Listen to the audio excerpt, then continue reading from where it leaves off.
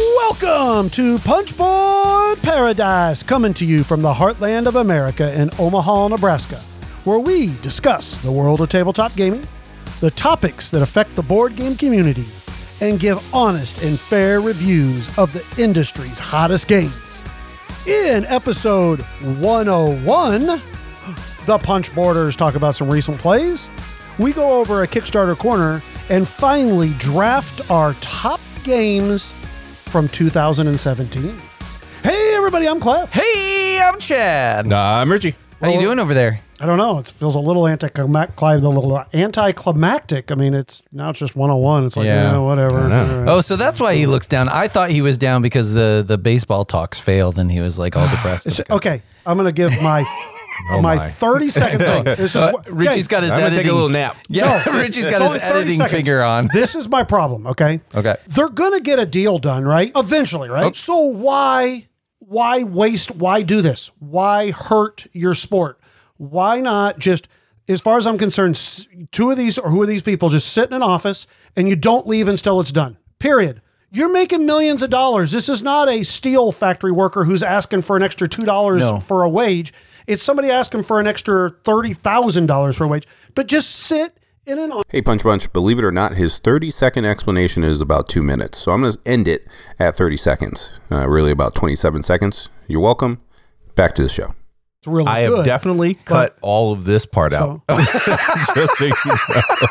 This will Just be so at you the know. very, Oh, boy. This will be at the very end of the podcast. So right now they're going to, that's probably good. They'll probably hear something. They'll hear right. part of this. Yeah, Yeah, maybe. right. A little part. Well, Let's talk about some games, Yeah, all right? Some all right. actual games We'll being get- played, not people just poo-pooing and moaning and pissing. Let's talk about playing games. What have you been playing, Clef? well, I got a play-in of the Maracaibo expansion, the Uprising. Yeah. I want to hear about this. So, it was, I wasn't going to get it. I wasn't going to get it because I was like, you know what? Maracaibo is kind of, I wouldn't say it's dropped in my enjoyment of it, It's dropped on your playing it, you know, so, and I wasn't super excited about it. But of course, I'm just going to buy it. It was like $35 at Miniature Market. That's a drop in the bucket compared to We'll come to that later. All right, okay? fine. We'll Okay. talk about that later. All right? Anyway, so I went for it. So first thing I'll say is they have new player boards that are like that. The new kind of like Praga. Yeah, like Praga. Okay, Praga Like, Complete Regni. Yep. Where it's kind of double sided, and then you put it together, and And that you fold gives it over yeah. so that it doesn't cost more to have a worker actually Yes. glue them Yeah. on top. which is a great thing for all design or all publishers now to do. Should work very good. But however, I will say the holes that they use for where the little discs go, those holes are still so giant. It really doesn't, like, if your board bumped, it's still going to knock those over. It's not like they're going to be there. No, I've never had an issue with that, but they're nice. There's now new spots that you can flip things over and do different things that you put on the board. So they're nice. Okay. The actual expansion has multiple modules. Some are for the normal campaign. You can continue the campaign that's competitive. There's new competitive that's just, with no story. And then there's more solo. There's a new deck of cards for the solo game. And then there's also a cooperative version that you can play where you're actually kind of resistance, fighting against the countries or whatever. So there's a whole bunch of stuff going on. I simply played just the straight up competitive with no additional story. I just played it to try it out. And I guess what I'll say, what included in that was there was new player powers. So you got these player powers.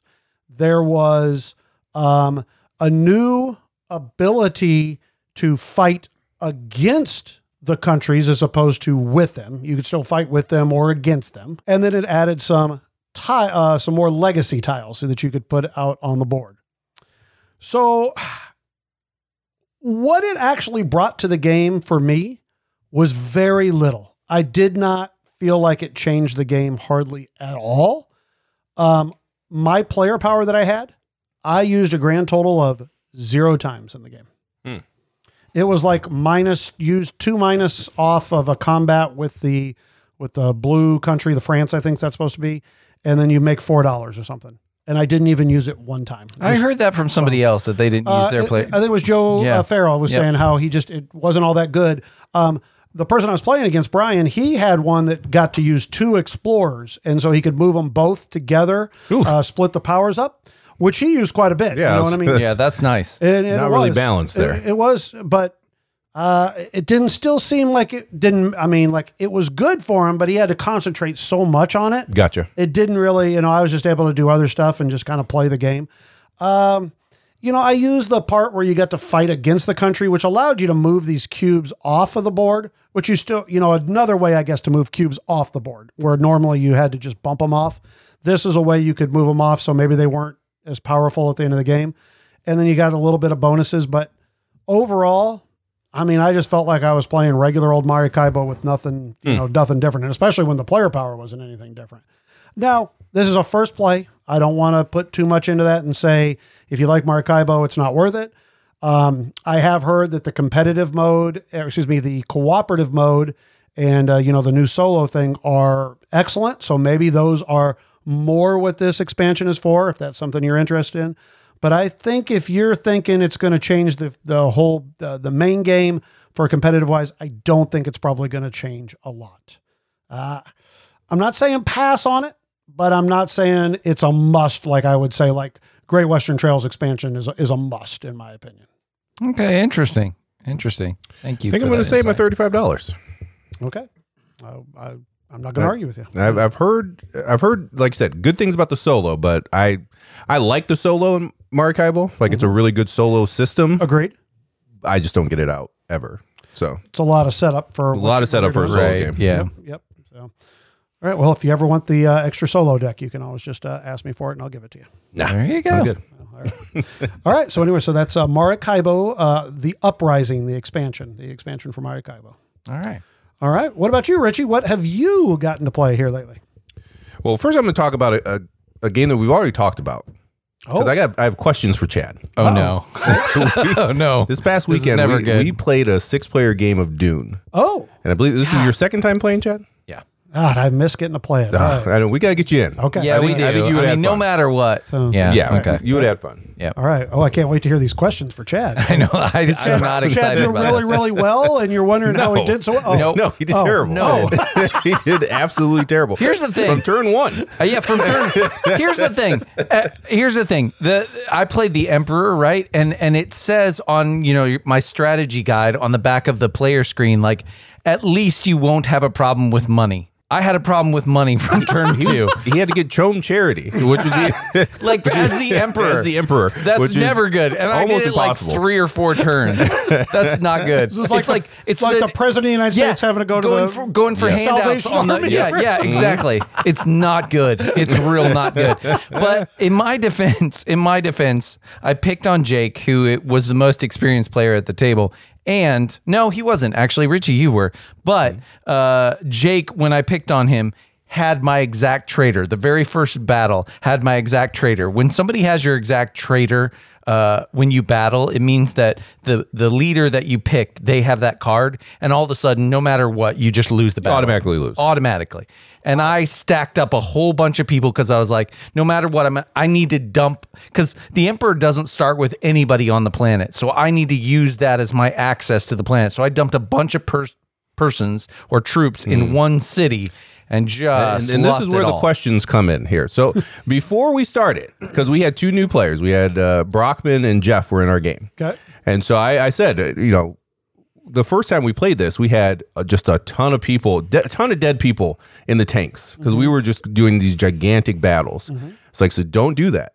Get your people on the planet and then move them around. You don't want to get involved in these gigantic battles, especially early, because he has 20 forces for the entire game. Okay. He slapped down half of them in one battle on turn 1, and I begged him. I wasn't even involved. I had nothing to do with it.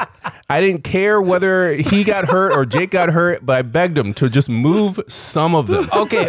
In my defense, Richie, Do you remember when we tell you not to take a loan? I know. I understand. Okay, so there's that first. And second of all, But you were involved in that first game, and you saw how many dead bodies ended up in that tank. I did. But also my strategy guide said you need to get into the cities as much as possible, often. I mean, like, for him to have my trader was a really low, on the first turn of the game, was a really low percentage chance. Wouldn't you say? Seems pretty high to me I right guess now. so. Well, now. The thing, though, in this game, because the treachery cards are so powerful that, and I guess we don't have that many to begin with in the game. So I'll give you that, maybe. Yeah. But things could go wrong easily. And you got 10 people, you got half your army, and it's not easy to get them back. It's going to take you at least 4 turns to get them all back. And you have to pay for it, which honestly should not be an issue for the Emperor, but it was. So Richie was actually bitter about it later in the game. Like, he had to revive some of his troops, and he's like, I got to sift through all these red Emperor troops and find my, Yeah, so I don't know. It was a fun game. Here's the thing. That game, for me, even if you lose, you know what you're getting into, hopefully, when you start. Like, everybody tells you if you haven't played it before, it always produces a story, I feel like. And that's, to me, that's part of gaming, and that's what's fun. And then ours ended this time with, so we got to the point where Chad forced the Nexus, which allows us to make alliances. And myself and Corey, I think we both had 2 strongholds, which if you're an alliance, you need 4 strongholds to win the game. Okay. So we didn't even discuss with anybody else. We just handed our cards to each other, and we were just planning on winning the very next turn. Oh, you would win together. Yes, we would win together. Jake, though, was the Bene Gesserits, where, like, the witches. So they, at the very beginning of the game, they get to make a prediction on who's going to win and what round they're going to win. And he had me winning in the 7th round, which is when I won. Oh, wow. And he played it perfectly. He locked down so that the other people could not get in and fight us, so that he could throw the battles. Such a great game, and just like Chad said, produces so many stories. He's only played that game twice. Let's be clear. Okay. And he actually just did his top 10 on our Slack, or no, his top 50, I think, or maybe even 100. But it's his number 2 now. I mean, it is. Wow. Yeah, he loves it. And he locked down the wooden board. I don't know if you saw. Yeah, he did. Somebody sold their wooden board on it, and it is like, if you know you're going to play that game, it's pretty awesome. Yeah, it is pretty awesome. But you don't. Yeah. Oh, so I'm just saying, like, this game, it's produces such a great story. I mean, Richie even looked at the book a couple of times. I got the audio book. Yeah. So there you go. Wow. That's good. And I also got to. Chad got really screwed in that game several times. So later on, I also had, because at the very beginning of the game, they give you 4 trader cards. So it's all of the leaders that are in the game. And if you get to see your own, you just know that they're safe. You know that they're not traders. You don't have to keep them, but you get to keep one. So I kept his, and it was his top guy. Okay. And just throughout the game, I kept trying to goad him into playing him, and he just wasn't playing him. But at the very end, we were in a big battle. And he brought him out, and it was I was like, that's satisfying. Yeah, that's my guy. I was like, are you kidding me? No, Chad had a bad run, but it was still fun. I mean, that's the thing about that game, is you always have a good story. It was still fun. Do you need to play it at 6? You can play it. I would say 5 or 6. Yeah, you don't want to pay less than that. I don't think. Okay. Yeah, we gotta get you in. We'll have to figure out a date. We know Jake's in for sure. Yep, Corey. Okay. All right. Awesome. There you go. So, Chad, what have you been playing well? I guess I'm gonna have to sit here in silence now. Well, let's talk about. So this is interesting. I want to talk about Three Sisters, because I borrowed this one from you because you kickstarted it. This is Motor City Games and Matt Riddle and Ben Pinchback, the Ridback boys. Mm-hmm. You kickstarted this? Yeah, of course. Sure did. Of course he did. Wow. Right, I know, right? Sure did. So it's a roll-in, right? And what's interesting, because we should know about this stuff, the Three Sisters. And they talk about it a lot in Nebraska. It's pumpkin, beans, and corn. That's the Three Sisters, and they intertwine because actually you have to start growing your corn so that the beans can climb up it, and the pumpkins produce some sort of nitrogen or whatever. Anyway, now real quick, I'm gonna throw this out, okay? Because there's probably people living in the East Coast and in Europe and in other places of the world that think Nebraska and probably just think that everybody in Nebraska knows everything about corn and soybeans. I don't know nothing about vegetables or corn. Nope. I live in a city. I don't ever see the stuff. I just want that to be known. So You do see corn. well, occasionally, Okay. but not Anyway. not very Where, often. right? Not Yeah, I on a don't see normal corn. drive. I mean, I'd Right. have to be driving somewhere Sure. outside of Omaha to It's see not corn. on your daily commute. No, Fair enough. Not even close. Okay. So anyway, this is a roll and write.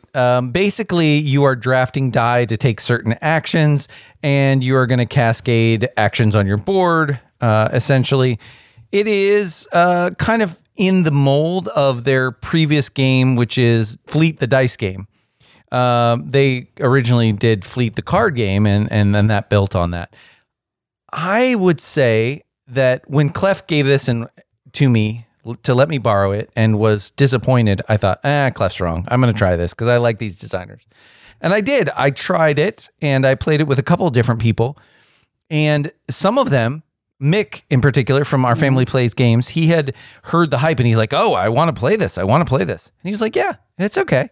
Afterwards, it's not the way that you would think because it has some cascading actions and such, but it is not anywhere near the way that Fleet works. It doesn't feel as combo-tastic, I will say. It doesn't compound on itself the way that some of the other great dice games do, the roll and write games do, the Gauntsch and Clevers and stuff like that. Now, I will say that Fleet has a horrible rule book, but and this did not. However, there was one action that felt great. So each round, as you're going around, you're going to draft a die, and then you have little farm fields or garden fields, I guess you can say. And no matter whatever that die level is, in your certain farm field, you're going to take that die level, and you will either plant or water a zone based on that die. And you do that, and then you take the action of that die level based on where it was at on the board. The watering is great, I think. It is nice because when you water, you can kind of make everything grow, and you're making everything in a zone that you've already planted go up, and it feels really good. I really liked that idea. I think it's something that it felt thematic, and it was a great mechanism, and hopefully they can carry that forward. But again, it just didn't feel as combo-tastic as you would want a roll and write game to be. What did you think, Clef? For how many players did you play when you played your games? I played with 2, 3, and I played solo. Okay. My first thought is there wasn't any tension. There wasn't any point where I'm like, oh my God, if I need the 2 so badly. It just never, I just felt like I could just do anything that I wanted to. There wasn't anything that was more important than the other. I mean, you had the 6 zones and they were all pretty much the same thing. It was a little interesting. You had all the different tools, you had like a wheelbarrow and you had a hoe and you had different things that you could get to then make those other actions better. Right. That was in the shed. But that gives you special powers. Yeah. But I just didn't find anything that I was like, oh man, if I do this, it's going to be really cool. And I really need a 5, I just, okay, there's a 3 there. I mean, there were ways to move the die, and I don't ever remember barely ever having to move a die. It was just like, all right, yep, that one will work. I'll do my thing. Right. Yeah. You could cross off one of those actions where you could adjust a pip or something. So, I just played it 2-player with my wife, and we both, when we got done, we were just a little underwhelmed, I would say. Yeah. Obviously, roll and writes aren't exactly my jam. Right. But Gauntsch and Clever is a top-notch, great roll and write game that gives you a lot of He used tension. to play that a lot. Oh, yeah. I did. I'm not. No lies about it. I enjoyed the heck out of it. We talked about his acting prowess. He actually does a great impression of that app where it does the woohoo. He's on point with that. I remember one time he was coming over. He was coming over. Knox was like taking a nap or something, and I was waiting outside just to let him in so he didn't have to ring the doorbell. And he pulls up in his car, and he had his phone hooked up to his car, and he's playing it. You must have had your volume at 100. Like outside of it, you just hear the sound effects from the app going off. Yeah, so I just, there was not the tightness that led to those fantastic combo type of feels, is like you're saying. Yeah, Right. Underwhelmed. Not a bad game, just not. Don't think it's great. So what I have heard anyway around this is that they are putting out a new roll and write game called Motor City, actually, and that has more of that, because I do think they're moving in the right direction with drafting a die and taking it away, because at least there's some interaction. It's not like Welcome to, where everybody can use the same cards, right. which I like. So hopefully that'll expound upon that. But for now, I would much rather play Fleet the dice game if I have the rules correct. Gotcha. All right. Well, hey, I'll throw in one more real quick if I can. Great. Yes, please do. I'm good. So I don't care what you say, Chad. I'm going to do it. I played a little party game that, I mean, honestly, is just a little fun cooperative. I don't even know if I'd call it a game. I'd call it more of like kind of a little fun activity. And you had talked about this a few podcasts back, and I remember when you talked about it, I didn't quite understand exactly what you're saying, but this is called So Clover. Mm-hmm. Okay. And I know Chad kind of described it. I'm going to give a 2-second thing. You get these 4-sided cards that have words on each side, and you're going to throw 4 of those cards onto a little clover area so that 2 of your words match up on each of the 4 sides of the clover. And you're going to then, kind of like code names in a way, you're going to write a word that you think will get people to guess those 2, put those 2 words in that spot. So, if you had, hot and dress, you might say, Marilyn, to try to think people of Marilyn Monroe, and, obviously famous dress, and obviously she was hot, so those type of things, you just try to find a word that matches those together. But the fun in this game is once you've done that, then you'll put your clover out there when it's your time. You'll mix up the 4 cards. You'll throw in an extra one. You can throw in an extra one. You can do a family version where I don't really think you even throw in an extra one. But you put those out there, and then everybody else at the table gets to sit there and think, what were your thought processes? Would you think this? Would you do that? And they're trying to put the words together. And sometimes it's helpful because you might be like, oh, well, it might be this word for this clue, but it's definitely this word for this clue. So then you can kind of deduct where the clues go. But like I said, the fun is watching the other people sit there and try to get into your brain about what would you be thinking and how would you do it. And like I said, it's just a fun little thing. I think you get some points if you get it right on the first turn. You get some less points if you can, if they get it wrong, you get to pick up the ones that were wrong and they get to redo it, But like I said, I never kept score the entire, I'm never clueless on that. It was just absolutely just a fun little activity. But if you like code names or, just kind of little fun things like that, this is going to be something you should get. And it's a great fun time. I honestly will tell you right now, I would play this over code names. Most if people are just like, hey, let's have a good fun time or whatever, this is a great game to play. Friends, I think you should take that seriously. When Clef says that about a party game, that's pretty good. Yeah, that's a cooperative party game. No doubt. Yeah, right. There we go. All right, so we're moving on. Well, I want to talk about one more game. And then after Chad does that, I'm going to slip in a little card game. Look at that. All right. Okay. I started a trend. All right. I will talk about a card game too. I've played it with you, Clef, and Richie. I think you've played it as well. This is Jekyll and Hyde. Yeah. Okay. So Jekyll and Hyde is a 2-person trick-taking game.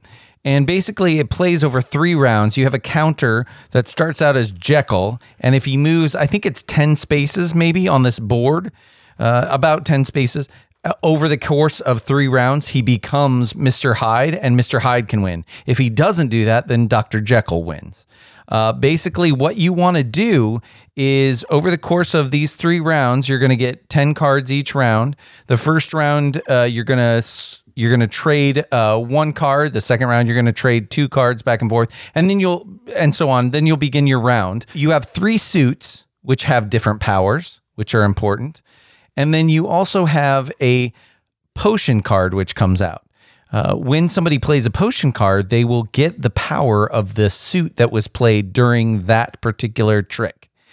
It could make the winner of the trick take another trick from the opponent. It could make the 2 opponents switch cards. So there are a lot of different things you can do. As Mr. Hyde, basically, you want to have huge swings in tricks, because what happens is at the end of the round, the difference in each side taking the trick. So for example, if Richie was Mr. Hyde and he took 0 tricks, and I am Dr. Jekyll and I took all 10, then basically the counter would move all the way 10 spaces. So if we're at 5 and 5, then the counter doesn't move at all. So that is basically what you're trying to do. You want to have wild swings, which is kind of thematic. Again, as Mr. Hyde, you're kind of trying to be crazy and chaotic. And Dr. Hyde, you're trying to keep control and basically keep those two tricks in the middle. And it's very interesting and quite fun. I think it's a 2-player trick-taking game done very well. It's not always an amazing play, but very often it comes right down to that last turn, and you're really pushing back and forth. So I think it's a great game, and if you love trick-taking games and you play sometimes with 2 players, I would definitely check out Jekyll and Hyde. It is like in a lot of the online game ordering places, it is like $14. So real cheap and affordable. I'd highly recommend it for that. Yeah, it's a solid, because there's a few in this group, like Fox in the Forest, Claim, and then this one. Those are the only ones I can think of off the top of my head that are like 2-player trick-taking games.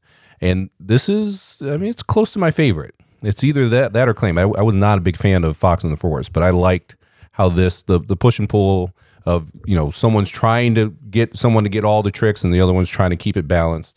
I like that, and I like the potions that you can throw in there that really allow you to kind of mess with the trick. Because like Fox in the Forest, once you have those cards and you get going, it just kind of seems like it plays itself almost. Right. Yeah.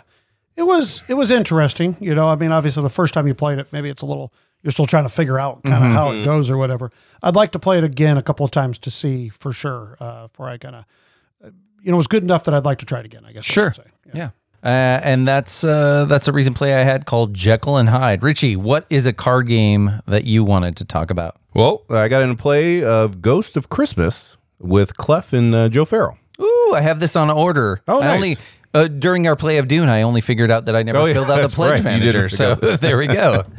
Well, did you get it filled out now? Yeah, it's coming tomorrow. So all right. That and Bear Raid, which I played once at that party. I want to wait to talk about it again. Man, I'm bad at that game. But anyway, tell us about Ghost of Christmas, please. Well, Ghost of Christmas is a trick-taking game where the way that it works is that at the very beginning of a round, you're going to bid how many tricks you can take in a round. And you're going to take these doors.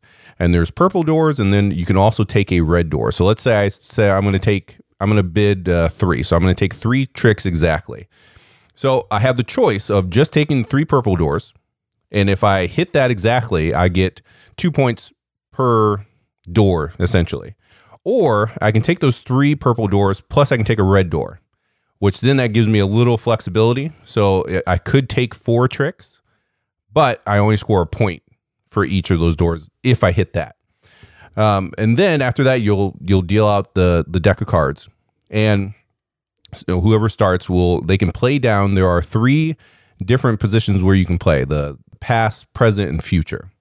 And when you play down, and Clef hated the dials, which I agree that they are fiddly. There are these dials. So whoever leads into one of the areas, they set what the suit is to follow for that area. So if I played red to present, then everyone else has to play red if they can to the present, but you don't have to play them in order. So let's say I played a present, Clef could play the future, and he could set the suit for that trick, and we'll go around, we'll all end up playing 3 cards total. Then you go into the scoring phase. So, and this is where I wish we could have played with 4, because I think that this part might have been more interesting, because we never had it where it switched what the scoring suit was. Because the way that it works is that whoever won the previous trick, the little top hat goes to them, and then whatever they led will be the scoring trick. So let's say Clef in the future had led yellow at the very beginning of the round, so that was the trick that everyone had to follow. But let's say I didn't have any yellow cards, so I played green to that trick because I was short suited on yellow, so I had to play green. And then let's say I had won the previous trick. When it gets to me, now I'm the starting player, and green is technically what was led, if that makes sense, because I won the previous trick. Mm-hmm. So it seems like there's some ways that you can kind of get funky with trying to predict on who's going to be winning what trick and playing certain cards. But I don't know, with 3 players, we never really had it where that made a difference. It was always whatever the dials were set at to begin with. Right. But I mean, I still enjoyed it. I want to play it some more. Like I said, I want to play it at 4. There's also a variant where you can play beyond. So you have 4 tricks going in a round, which I think would be also more interesting and might give you the opportunities for those scoring cards to switch, essentially. I'm finding out more and more as we play more trick-taking games that there is a sweet spot for each one. You know, some definitely. just play like Bottle Imp is one of the rare ones that plays well at 3 as a Steakelm, you know, but a lot of them play better at 4, some even at 5. I think the Crew is one of those that is better at 4 and 3 because 5 is real hard, but Yeah, you know, definitely. But I mean, it's definitely worth checking out if you like trick-taking games. And like I said, I'm excited to get more plays in. cool. Nice. I'm glad I ordered that. Thank you. The only issue is, though, if you get the deluxe bits, which I did, Yep. that top hat does not fit in that box. You got to put Like, the at top all. hat on your head, but it's not impressive then because it's like an inch high and okay. And I will say the wheels were really fiddly, but when I tried to say let's not use them, then it got too confusing. Yeah, So and then it you got gotta use confusing, them. yeah. So yeah. But anyways. All right, Chad, you were telling me earlier you got a little Kickstarter you'd like to talk about. I do. Let's go over to Kickstarter Corner.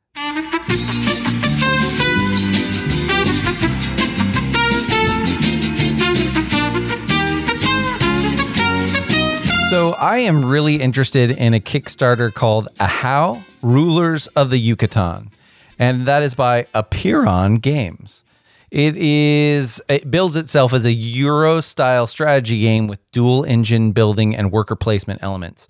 And it has to do with the Mayan civilization. Now, according to Rado, the company really researched, had some consultants for that, was very respectful. So that's a bonus point right there. But what's really interesting to me is the mechanisms. So you're going to have 2 cards. Well, excuse me. You have 6 cards to start with. And some of this depends on what kind of player count you're talking about, but you have 6 cards, 1 through 6, and you are going to play on the left side of your player board 1 number, which will be the region that you want to go to, and the other side of your board, that's going to be the military might that you're going to use. Okay, so you want to put your ruler in a region on the left side of your board, and then you better be able to back it up if that's where you really want to go. And now there are certain god tiles in this region and different things that are going to let you produce. You're going to want to put your workers out around that area. But basically what it is, it's almost like Carson City, where you're kind of dueling for the placement spots of your ruler. But again, you will have workers too, and those will be strategic because if you can surround an area, then you can take the god and get its power. You'll be able to use certain resource production areas to do certain things. It's very interesting to me. I watched some video through Rado and through Slicker Drips, so you can look at both of those and kind of decide if it's for you. But it is, like I said, it's an interesting melange of mechanisms. And right now, you can pledge to get basically the basic pledge for $65 plus whatever shipping is. And then you can add on the expansion, I guess, for $80 complete for the 2 things, it looks like. The estimated delivery is on January 2023. And I haven't heard a lot about this particular company, but they have a lot of buzz in their favor. I think even Heavy Cardboard is planning on doing something with it. So I will say that after this drops, I think you have about 8 days to look at that Kickstarter. I would suggest checking it out. Like I said, it's a really interesting kind of combination of some resource management, but also that I play this card to do this, but I also want to play this card to get this bonus and some area majority type things or area control type things. So yeah, I would definitely recommend checking out Ahau, Rulers of the Yucatan. I don't know. Should I do it? Did you bag it? I was also looking at the Kickstarter. It's looks interesting. No, I was thinking you would like it. You always talk about player interaction, and it's there. Yeah, and It'll be a surprise in the next couple of years. I will tell you, it plays solo and up to 5, so it's like 1 to 5. I think this is one though that if you were to play it, you want to play it at the higher player count so that you're banging heads a lot. You know. it's done. All right, there we go. Sold Clef. There you go, Punch. Let's check it out. Hey. Speaking of Punch Bunch. Let's talk about the Punch Bunch. Oh, Punch Bunch. We love you. And you know who else we really, really like?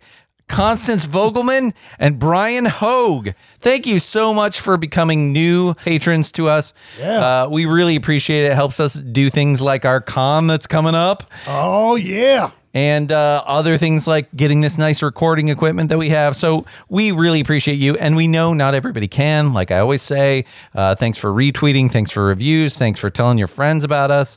All of it. We do this. The big motivator to keep doing it week after week, honestly, is the Punch Bunch. So we really appreciate you all. And thank you to our newest members, Brian and Constance.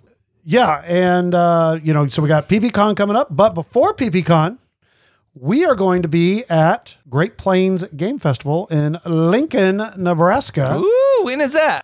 It is April 29th through May 1st. So the very last kind of weekend there in April. And we will for sure be there Saturday. Hopefully we're trying to work out some schedules that we will be there for most of the time, but for sure we'll be there all day Saturday. Punch Bunch, we'd love to have you come out, come and join us, come and see us. We're going to actually even be at a booth where we're going to have some limited edition pens. Super limited edition. You will never see this exact pen again. Ever. Oh my gosh. Ever. We hope. Anyways, and when I'm saying pens, I'm saying like, you pin it to your little enamel. to like your thing, your hat or whatever, type of thing. But we're going to be teaching some games. I think Chad's going to be trying to run some X-Teen XXs. Some X. So like that is like triple X. Some triple X teens. We'll talk about maybe some principles of 18XX. I feel like we've been doing this for like 2 episodes as opposed to 101. Oh boy. We can talk about that. Well, there are some people that are interested in learning some concepts. I'd be happy to teach any of that stuff. Yes, I will be available for any and all questions about train games and other games. Yeah, so we're going to be there. So we would love to see you. If you pre-register, you're going to get 2 free games. Oh, nice. Yeah, so they've got some cool titles and some fun stuff there. They always have a great library, and they also do a nice little swap meet. So if you're looking to sell some games or whatever, you can bring those too. Some great things. So we'll be there, and so should you. All right, hey, let's do some drafting. We haven't drafted in a while. Ooh. Hey, Punch Bunch. Are you tired of having all your resources and chits all over the table? Well, do I have a solution for you? Magnetic hex trays from 3D BitSpace. They will keep your table organized and be a huge space saver. So head on over to 3D BitSpace at Etsy.com and order yours today. And if you mention Punchboard Paradise, you're going to get a free hex tray. There's so many games. I walk into the store and I'm overwhelmed. And then they're just kind of stacks on stacks. It's kind of a mess. Hey, I'm going to tell you what to do. All right? You should go to Hobbytown in Lincoln, Nebraska. You know why? Why? Because they have a great staff there that's going to help you pick out a game. So they'll help me choose a game that's right for me and my family? Absolutely. You go in there, you kind of tell them maybe what you're interested in. All their staff is very well knowledgeable about games, and they can pick out different ones. They can make suggestions. And you know what? If they don't have it, you know what they'll do? What? They will order it for you and get it, and it doesn't cost you any shipping. That's big in today's world. You got 2 locations in Lincoln, Nebraska that you can go and go get all that great help from their great staff.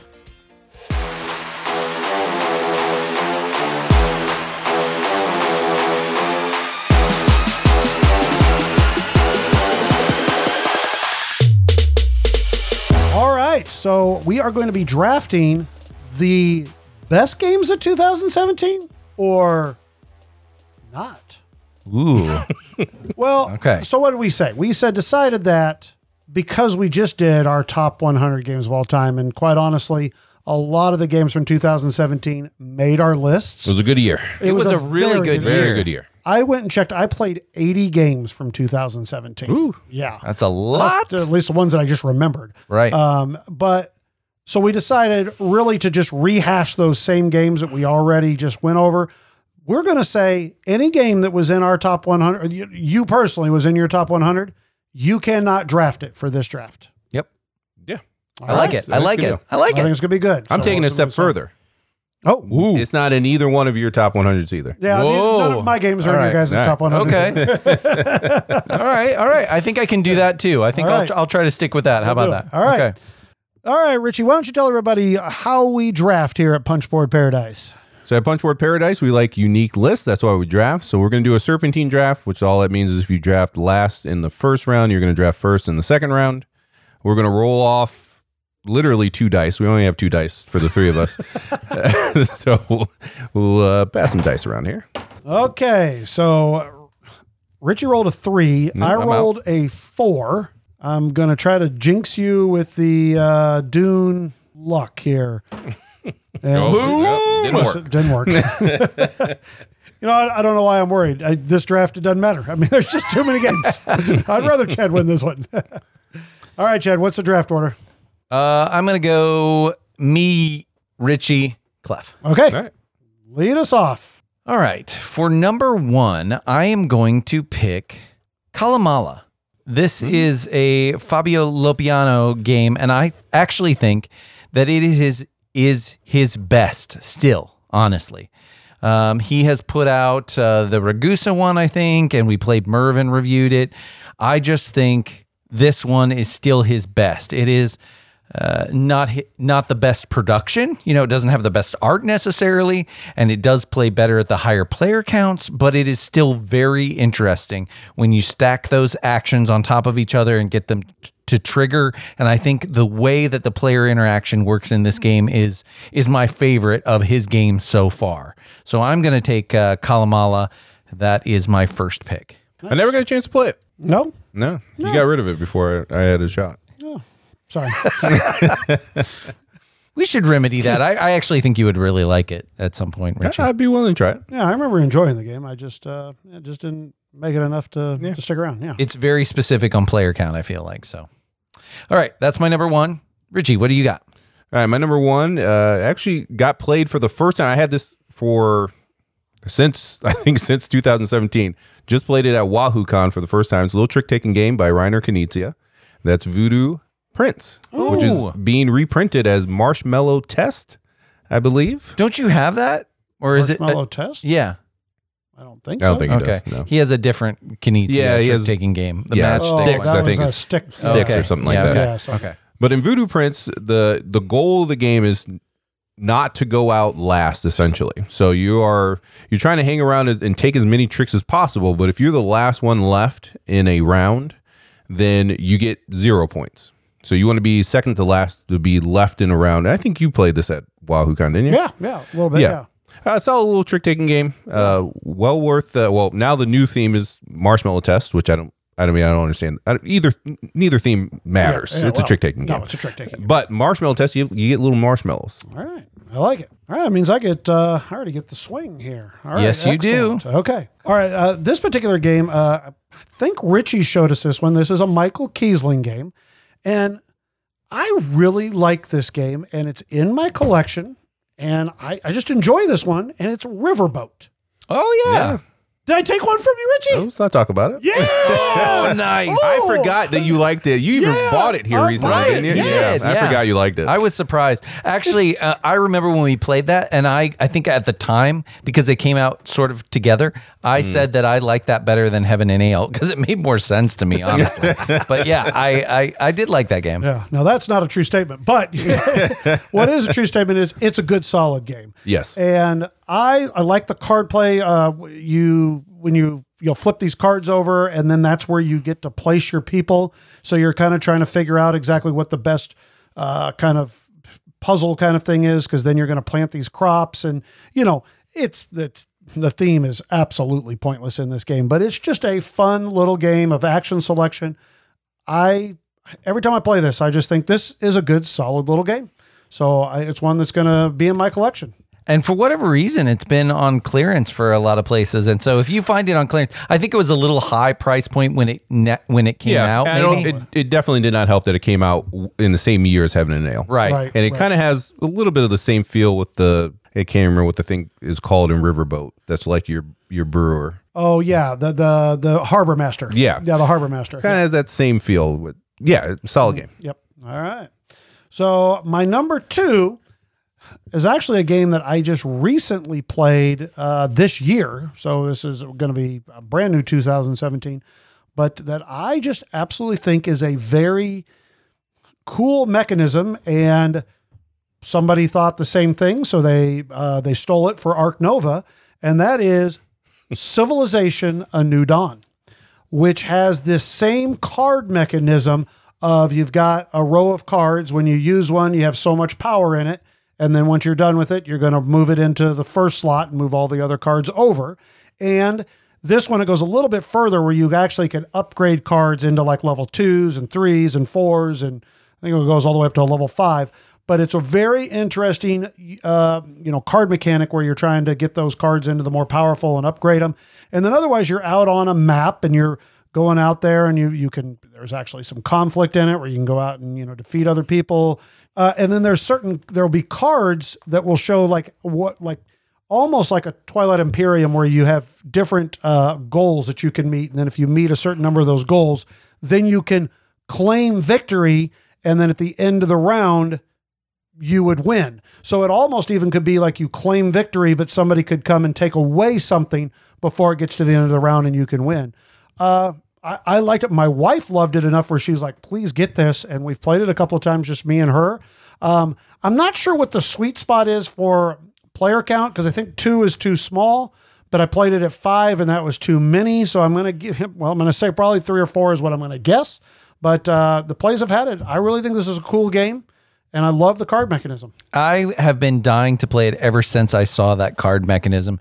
The reason I had stayed away is because, and I can't quantify it to you now, but I had heard some problems with the base game that the expansion kind of came out and fixed. Did you play it with the expansion? Yes, and I've only ever played it with the expansion because I guess when I got taught it, that's what it was with. Sure. So I don't even know 100% what the base game would have had different in it because I've only ever played kind of the expansion. Well, I'll say right now, I'm itching to play your copy, so it sounds like a good pick. Excellent. All right. Richie, back to you.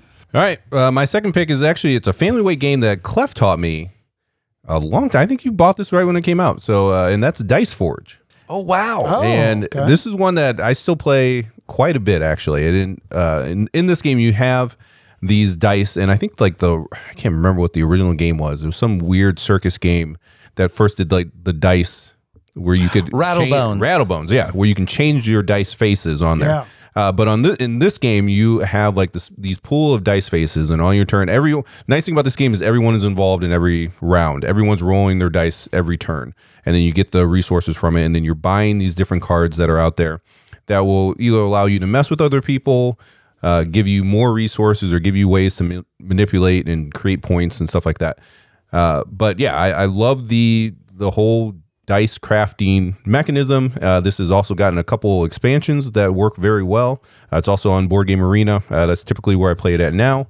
But it's one that when Knox is old enough, I'm excited to show him this because I think he will really enjoy that dice crafting portion of it. So sure, rolling dice and upgrading them. That's great. Cool. So Dice Forge for my number 2. And it's made me curious. I've heard varying things, so the verdict's still out. I'm curious, but that Dice Realms by Tom Lehman, which is sort of the same mechanism. We'll see how that goes. Again, I love Tom Lehman, and I think he's a super smart designer, but I've heard varying things. So, all right, well, I get the turn here. So I'm going to take 2 that I think might not be safe if they come back around. The first one is one that we have gone back and forth on the IP about, and you guys actually know more about now than me, and that is Jeff Engelstein's Expanse, the board game. I brought that. It's actually in my bag tonight.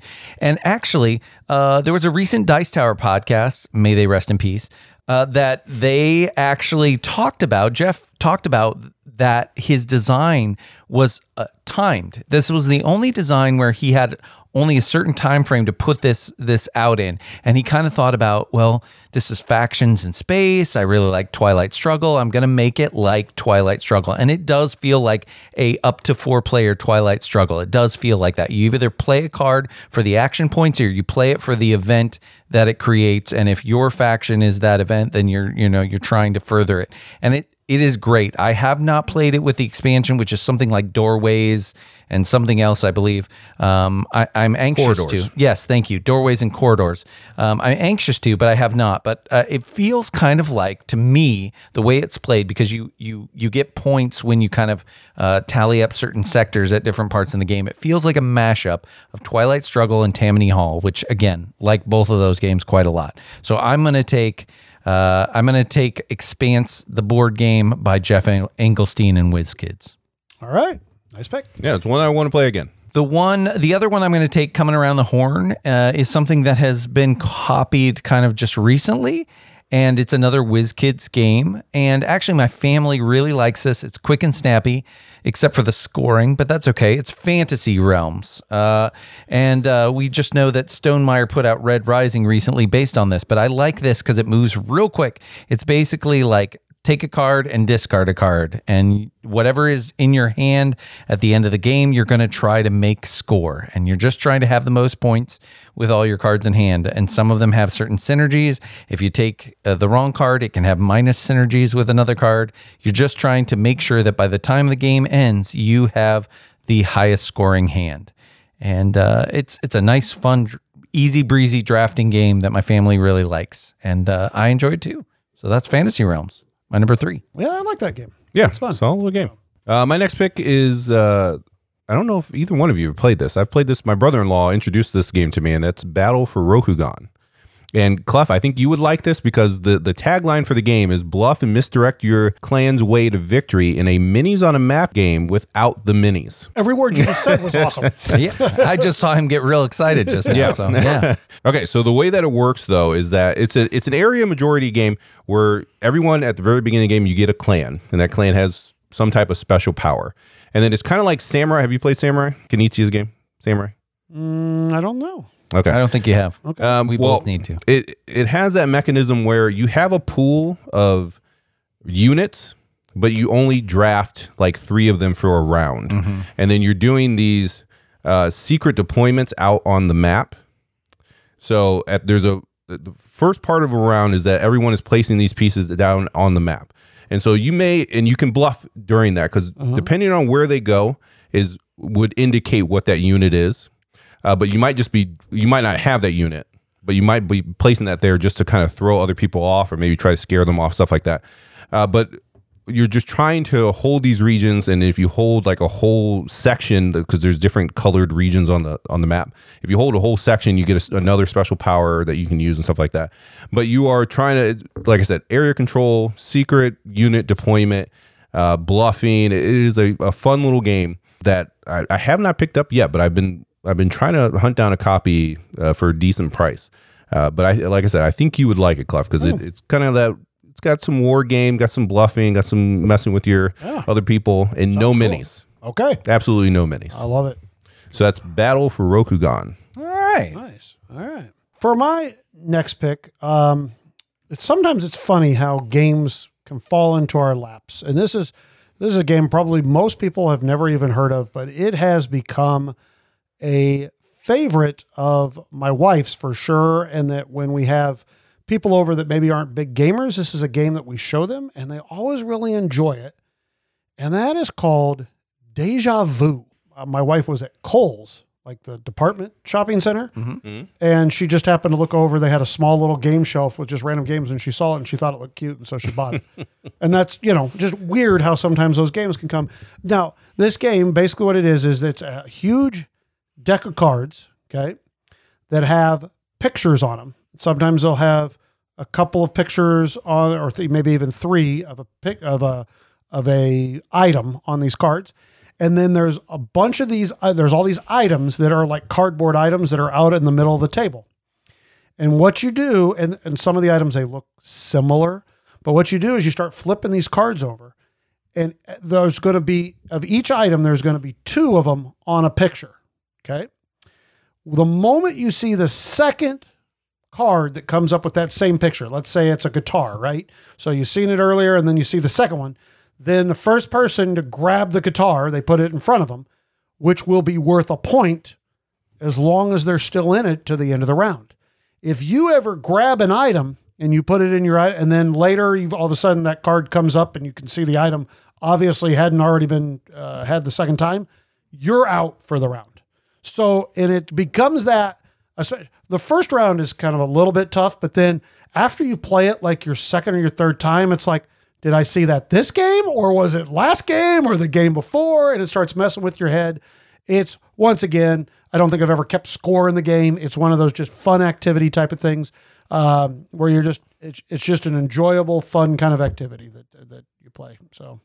And that's Deja Vu, huh? It's Deja Vu. Hey, I'm sorry to interrupt this draft, but we glossed over it, and I think it was by design with Clef here. But speaking of games your wife likes, there is a big box sitting on that shelf over there, right? I mean, he said we would get to it. He cut us off, right? Let me draft my fourth pick. He's about to draft it, I think. Oh, yeah. Okay. All right. Well, recently, my wife did a top 10 list. Wow. Yeah. You just like... I said, hey, you should do your top 10 list. We're doing our top 100.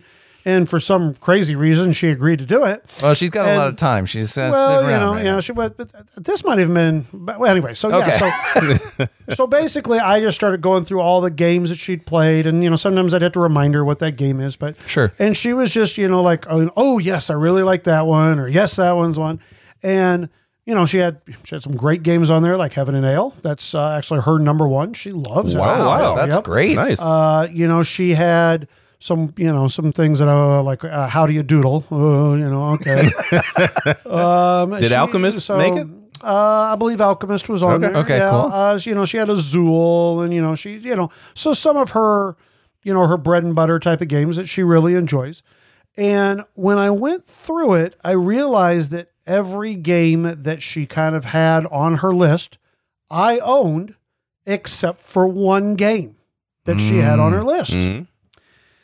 Really has no excuse for this next thing. But anyways, I was at the game shop here in good old Omaha, and I had a 20% off and was like looking around for some games. That is dangerous. I know, right? Yeah. Sometimes you're like, well, you want to use it, right? Sure. Yeah. If you're going to use it, right. Yeah. let's use it. Exactly. So I'd picked up So Clover, and I'd picked up a couple of other smaller things, and wasn't anything all that great. So all of a sudden then I look over and I see the Merlin Big Box Deluxe. And I said, you know what? That's on my wife's top 10 list. I'm going to buy it. Wow. And I'm like, how much is it? And they're like, $200. Now you 20% have, off, right? I mean, that's $40. to be fair, you have owned this before. Well, because we reviewed it. We He did owned review it it. and Yes. sold it. Yeah. I And he played sold it it. over like 20 times. Okay. I think I think- just kind of I got bored of it. I think Did you you- may have rated it a 3, and I think you may have lowered it. No, did it say a 3? I think maybe. Did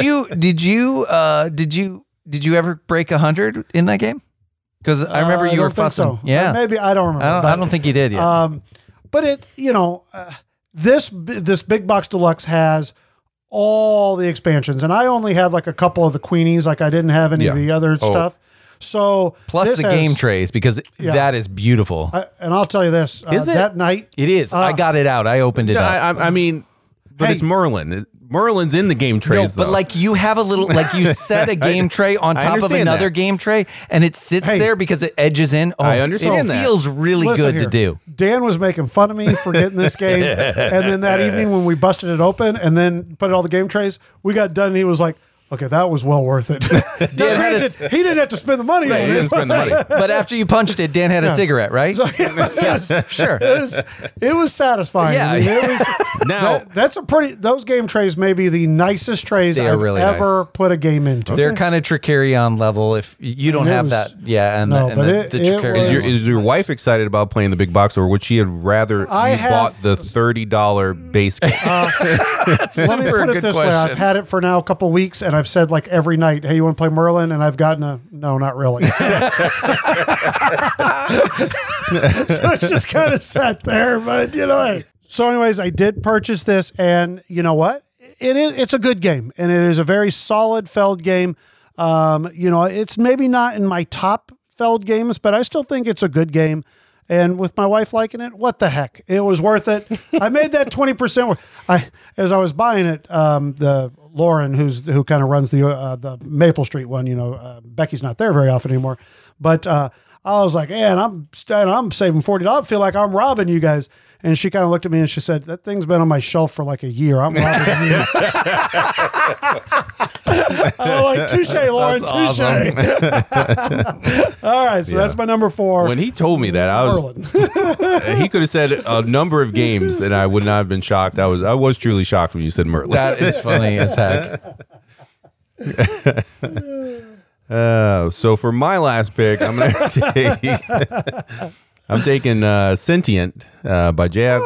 Caver in a little card game. Yeah. That also has like a little area control in it, but basically the theme is pointless, but you're drafting these robots out of the middle of the board and putting them, you're trying to program your dice. Everyone has a set of dice and you're trying to program your dice so that they score points at the end of the game.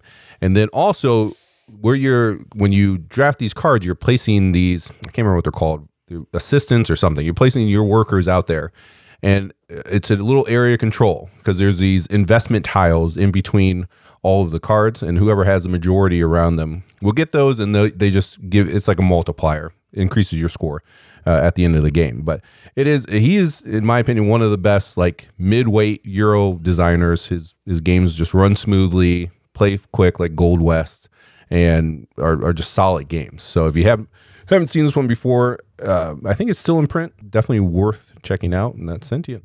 Nice. Yeah, it's very good. Yeah, I remember playing this with you. Game, yeah. My last one is going to be sort of a sentimental pick, but I feel really strongly about it too. I played it with my family, and we still talk about this game. It is not a deep game, not at all, but it was a very interesting, fun game to play together, and that is Legacy of Dragonhold by Nikki Valens. I really like this game. Let's say you want to, or you think your group or your family wants to get into D&D. This is a super easy way to do it. You can use the pre-constructed characters, or you can kind of make your own. You are basically using your tokens in the story to do sort of a choose your own adventure and use your skills in that way. And it's really great for so many reasons. We got really involved in the story. Unfortunately, you can mess things up and it will reverberate throughout the story or down the road. And we kind of did that. My son was sort of upset for a little while about it, which actually provides talking points as a family. It was great. It really was great. And plus the relationships, this is very LGBTQ plus friendly, and it has a lot of those kind of relationships in it too. So I think that's great as well. It's just, I would highly recommend it if you feel like dipping your toe into D&D stuff. Now, this is obviously not up my alley, but I actually got this game because I was interested, because when I was a kid, I used to read a lot of choose your own adventure books. And, so I was like, I want to try this out. And I did. I played it for a while. I mean, after a while, I was like, okay, I'm good. But I think the part that I like the most is when you would go somewhere, it would be like mark off A7 or whatever. And then later you might be reading a passage and be like, have you marked off A7? Then go, you've met this person, so go do this. So it felt like a true, like you were kind of going in this adventure, as opposed to those choose your own adventure books. It was kind of just leading you down the same story. Eventually you got to the same path no matter what, where this kind of felt like it branched off. And I enjoyed that. Great point. Yeah, you can't really back up with this. It's like the decision you've taken is the decision you go with, and it does change things down the road. Yeah. So it's very interesting that way. My son was like, wait, can we? I was like, no, we really can't do that. So I remember as a kid, I would just hold on to the page and go look. Put your thumb in. Yeah. Is that not? Nope, I want to go back to the other way. Yeah. So, I mean, like I said, it is really nice because your family, we played a lot of this like while we were cooking or on the couch, you're just reading it to each other, and it's a very nice shared experience. I would highly recommend it to anybody that felt like that might be something they'd like. And that's Legacy of Dragonhold. So guys, that's a lot of games that aren't in our top 100. I think we should actually each of us maybe name 3 games that were in our top 100 that we really like still, just so people kind of know what came out this year without looking at it. I'll go first, if that's okay. Gaia Project, Lisboa, and actually, Colonial Twilight. Those were all in my top 100. So those are great. Those are great games. There's many more, but those are mine. Newsfjord Yep. That's what I thought Chad's third one. Yeah, Clans of Caledonia. I'm kind of probably stealing that away from Clef here. Prevention and Heaven and Ale. I mean, those are three great ones. Santa Maria for Richie and I. Yes. Just absolutely great game. Let's see. I think there was one other one that was in. Oh, Anachrony. Anachrony. Yep, that was another one. And obviously, the big daddy of them all that would not be on any of our top 100s is good old Gloomhaven. Oh, right. So that's 5 years old, which is just crazy to think about. So yeah, that's I mean, 2017 was a really good year. I don't know if we recognized it when we were in it, but man, that was a good year. Yeah, that's a very, very solid year. We just talked about it. Speaking of Heaven and Ale, a great listener, JT, kind of got a hold of us and reminded us. So we want to kind of be respectful and give a little retraction. When we talked about Heaven and Ale, I believe we said it was a Kramer and Kiesling possibly, but it is Kiesling, but also Andreas Schmidt. So not Kramer in that. And we want to give credit to Andreas Schmidt because it's a great game. We love it. And we want to make sure that he gets his just due. Absolutely. The other thing is we did not do very well. I'm working on it, but we did not do very well pronouncing that What's Your Game that we all like. That is a great engine builder. And that is Zhangguo is the way that it's pronounced. And Chad and Richie have told me I'm just no longer allowed to even try to say the word. So. he'll say that ZG game. We'll just stop drafting. Poor game's just gonna not get drafted. Chad is the only one that's allowed to draft. But JT was really nice and tried to help us with that. And actually, I think Jamie previously had tried to help us too. And so we do care about that. But that is Zhangguo, and we'll work on that. But thank you. We appreciate everybody listening and everybody trying to help us out and be respectful. It's good. If anybody, if we make a mistake, we'd love to hear, but we don't want to obviously be making any mispronunciations or, hurting anybody. So let us know for sure. I don't want to make too much of a deal about this, but I do want to say, because I have some friends who have relatives right now over in the Ukraine. This is a hobby, and it seems real trivial compared to some of the things that are going on right now in the world. We just want people to know that, in this time, our thoughts are with everybody in the Ukraine and people that have relatives and friends over there. It's a really tough time right now. We're thinking about you. Our thoughts are with you. Please take care of yourselves. And Punch Bunch, do the best that you can to take care of yourselves and take care of each other, please. Yeah, everybody have a great night. Thanks for listening.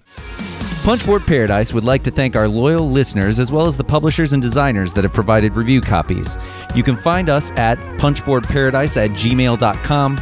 You can find us on Twitter at Punchboarders. We are on Instagram at Punchboard Paradise and Facebook at Punchboard Paradise.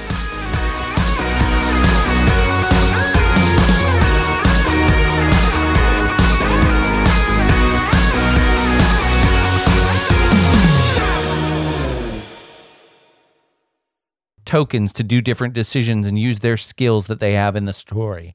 And you're just basically doing like sorry. The way you said story. Yeah, I know. I was swallowing. I was actually.